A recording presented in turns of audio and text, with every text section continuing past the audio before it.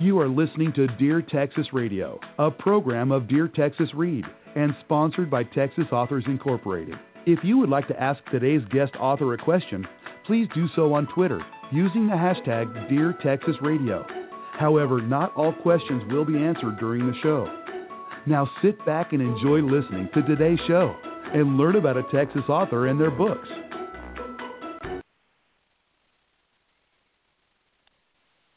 This is Charlotte Kenyon, your host, author of You Have to Laugh to Keep from Crying, How to Parent Your Parents.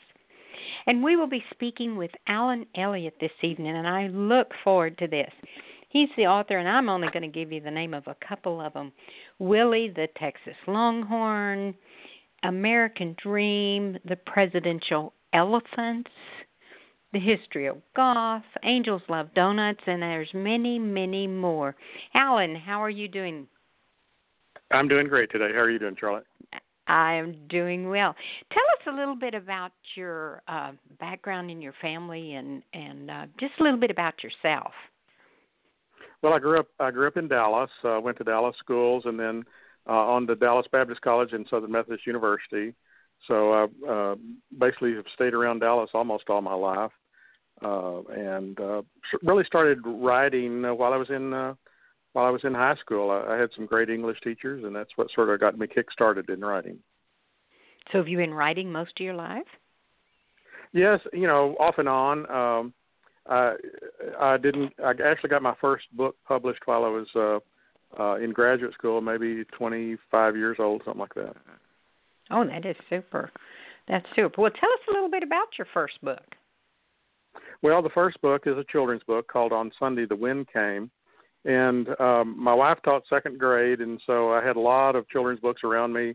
I really enjoyed them. And so I actually got started writing articles for magazines, but I wanted to try my hand at writing other kinds of stories. So I worked on a number of children's book stories and sent one in, and sure enough, they liked it. And it takes about a year to get it published, but it came out in 1980, which is a long time ago. But it was my first book, and still love it. It's still in print. It's actually now in English and Spanish. It's a bilingual book now. Oh, that's exciting. That's exciting. So you've written articles for magazines as well. Were they story form, or were you, were they No, literary? they were. Early on they were nonfiction things. I was in a scientific course of study, so it was an era where computers were just coming out. So a lot of them had to do with sort of early computer concepts and how to do things on the computer, things like that. Okay, so they were more textual. Have you written any textbook or? Yeah, actually, that sort of moved into where some years later I actually wrote a textbook that was used for a number of years, a sort of introduction to microcomputing kind of textbook that covered early versions of how to use Word and Excel and things like that. That was a long time ago, too. Yes, it is. But there's a lot of authors listening to this that will definitely recognize where it's at. Okay, well, tell us what one of your, let's just say, I'm sure you love all of your books, but tell us a little bit about one of your favorites. I'm sure you've got more than one that's your favorite. Well, probably the one that is my favorite right now is another children's book called Willy, the Texas Longhorn. It's a Texas twist on the Rudolph the Red-Nosed Reindeer story, because instead of a reindeer, it stars a longhorn, and it's all about how Willy thinks that if a reindeer can fly, well, then a longhorn ought to be able to do it too. And of course, as all of his friends said, give up your highfalutin ways, you can't do that. But he writes a letter to Santa, and sure enough, one foggy night, Santa needs some help flying around Texas, so the elves paint his horns bright blue, neon blue, and they're bright enough to help Santa fly around Texas and deliver gifts. So that's sort of the story of Willy the Texas Longhorn. Now, you sound like some of your stories are ones you would read directly to kids. Do you have experience in reading to kids? And tell us some of those. Yeah, it's fun to read to kids. I've not too long ago, the Dallas main library downtown, I think yearly they have several events where children's book authors can come, and children are there, and you get to read to them, and you get to do silly things with them, and that's always a lot of fun. And kids are so open to hearing stories and doing things with you, making funny noises and funny faces and things like that. That it's always just a lot of fun to read your story to them and have them react to it.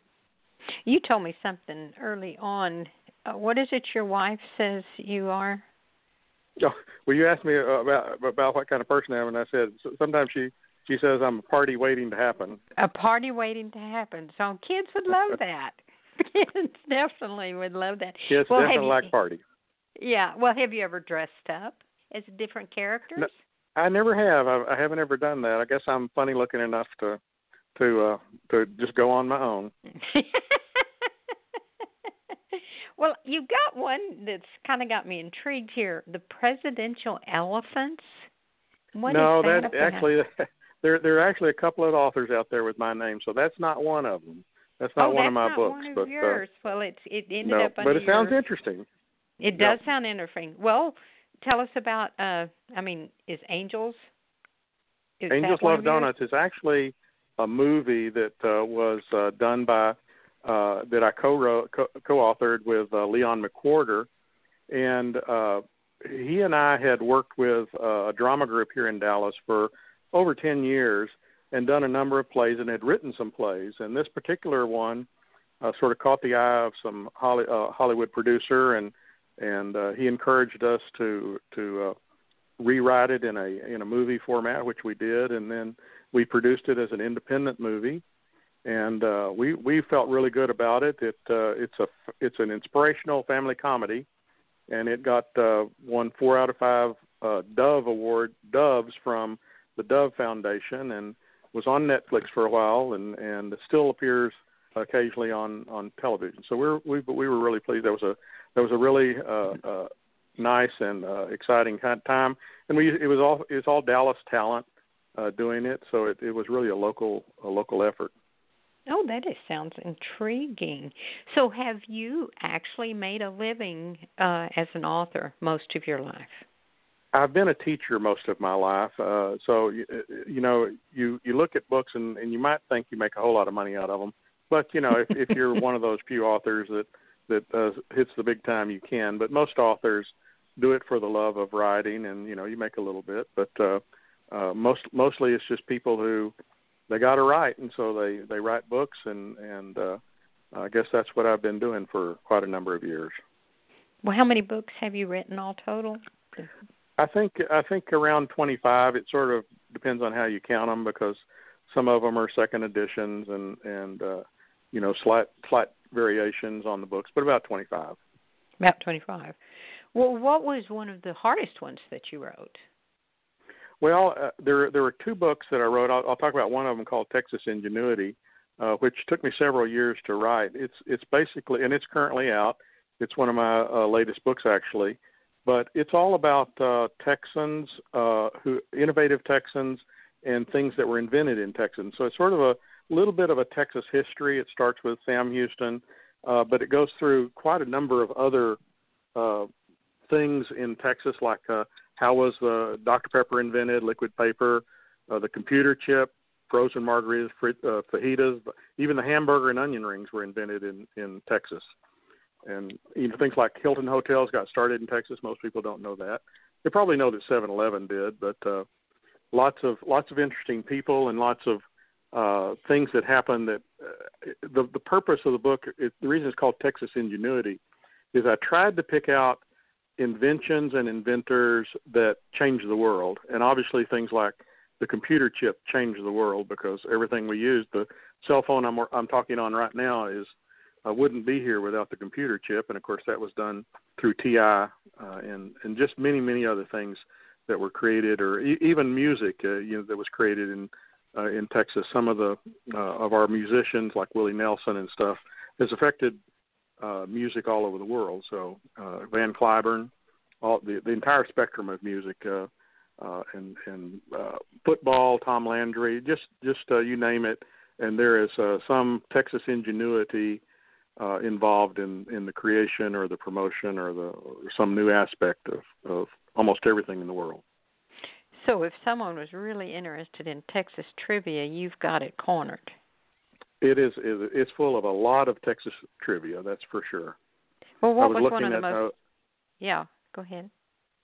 Well, I was going to say, I was looking at my index just a few minutes ago to sort of remember what I had there, and I was surprised it's about 15 pages long, listing all the various interesting things in here. Just looking at it, you got things like Chet Atkins and Sir David Attenborough, Austin City Limits, Moses Austin, Gene Autry. I mean, they just people after people and thing after thing that was related in Texas, and so there's stories about them. How was chili invented? You know, that's a very interesting story. So chili came from Texas, not Mexico? Well, the chili we know comes from Texas. I mean, there's always been sort of a beef stew around there, but the chili that we know was really created on the cattle drive, and it was created, history believes that it was created probably by the cooks on cattle drives who basically had to use what was available to them to fix up something that the cowboys would eat. And of course they had meat, and they had particularly down the ones that had started around San Antonio, that era. They had chili peppers and things like that, and they learned to blend it all together and use the meat that they had to make something that the cowboys liked. And it was chili. And it got started in San Antonio. They used to have something in San Antonio called the Chili Queens, and it was set up downtown. It was just a big plaza, and you'd have 20 or 30 chili. It was almost like a chili cook-off. You'd have people cooking chili, and people from all over would come and get the chili, and it was a big, almost fiesta kind of atmosphere, and that's really where chili got started. Well, that sounds interesting. Well, Alan, if you'll just hang on, and all of our listeners will hang on, we'll be right back with Alan Elliott and hear more about his exciting books.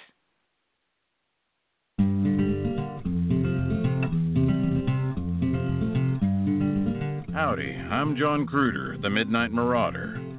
I guess you might say that I'm a vigilante who rights the wrongs I see along my many travels to balance the scales of justice, especially those of the corrupt and murderous members of the Town Council of Bandera, Texas. You can follow my many adventures in a series of Midnight Marauder books written by Roy Clinton on Amazon.com and TopWesterns.com. Or if you prefer, listen to my adventures in audiobook form by downloading them from Audible.com or iTunes. This is R. William James, the voice of the Midnight Marauder.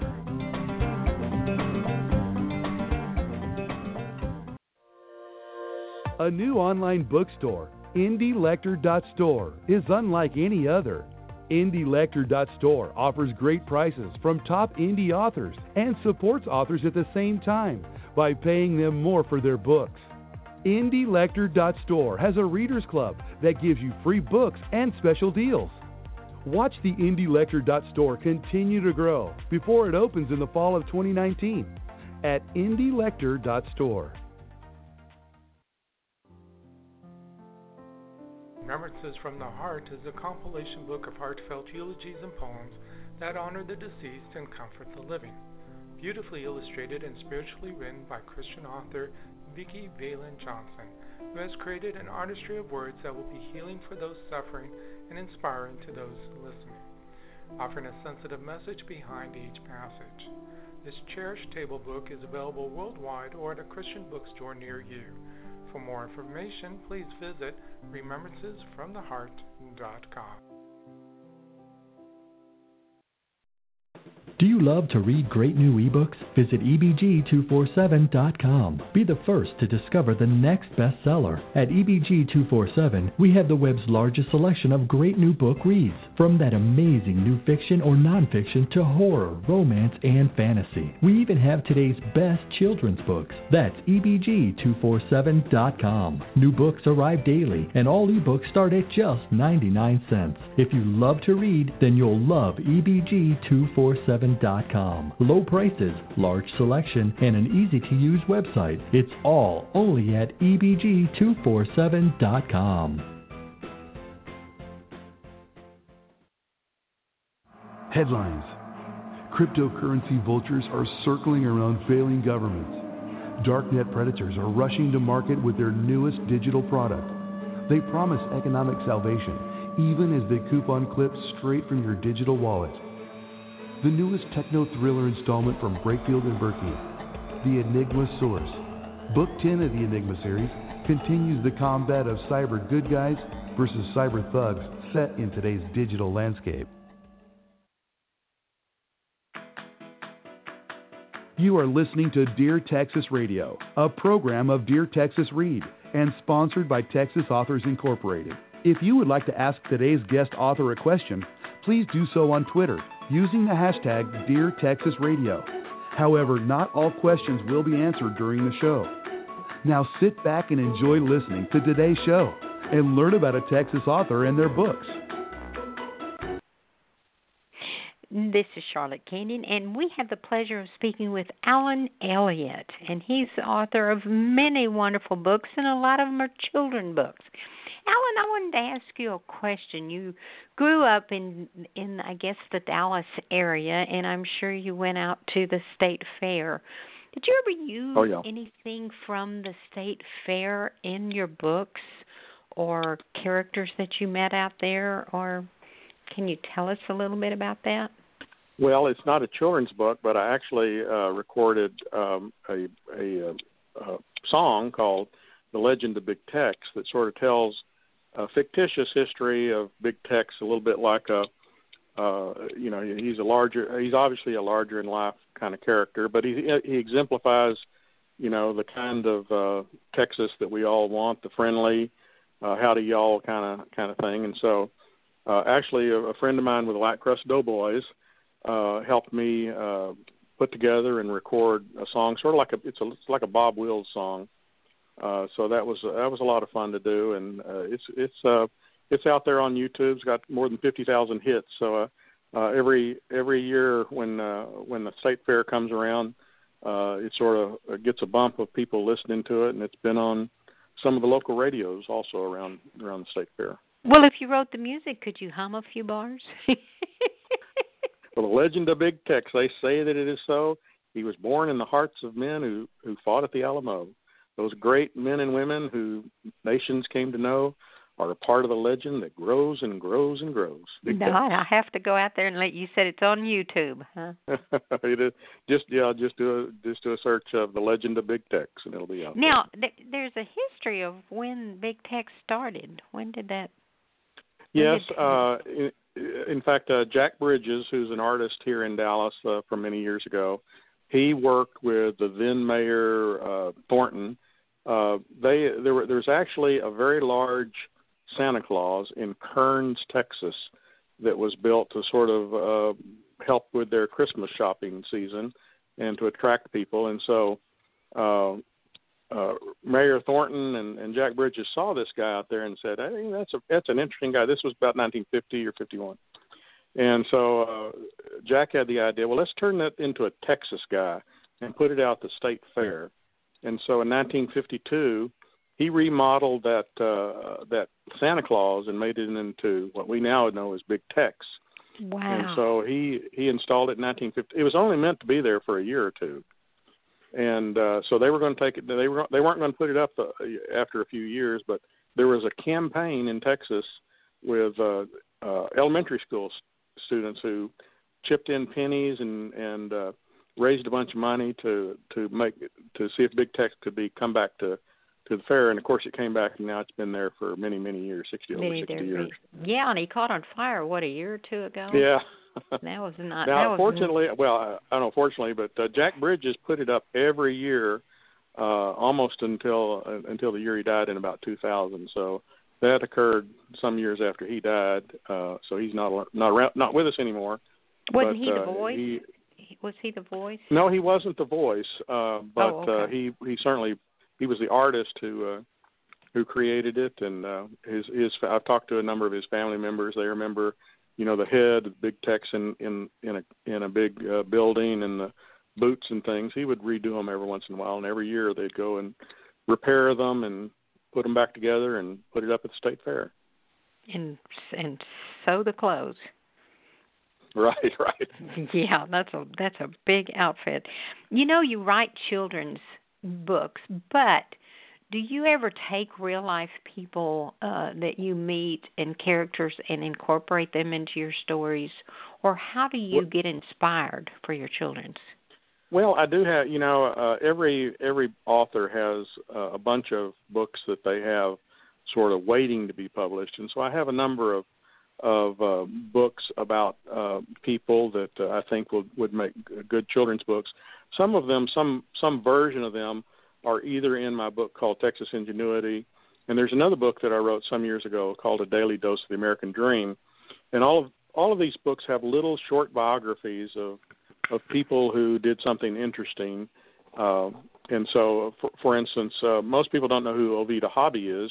You recognize the name Hobby, but she was the wife of Governor Hobby. But the thing about her is she was a real organizer. She was a smart lady. She worked with the Texas legislature on a bunch of things. And when World War II rolled around and they needed somebody to begin the WACs, which is the Women's Air Corps, they chose her. And so she was the one who put it all together. And there was one member of after the war, she was a member of President Eisenhower's cabinet. One of the cabinet members called her the best man on the cabinet. So she was really a go-getter and just, I think, a firebrand kind of leader that a lot of people don't know about. So one of my books that I'm hoping to get out there at some point would be her biography. Oh, that would be super, and especially with all the women's stuff right now, you would definitely catch the female audience.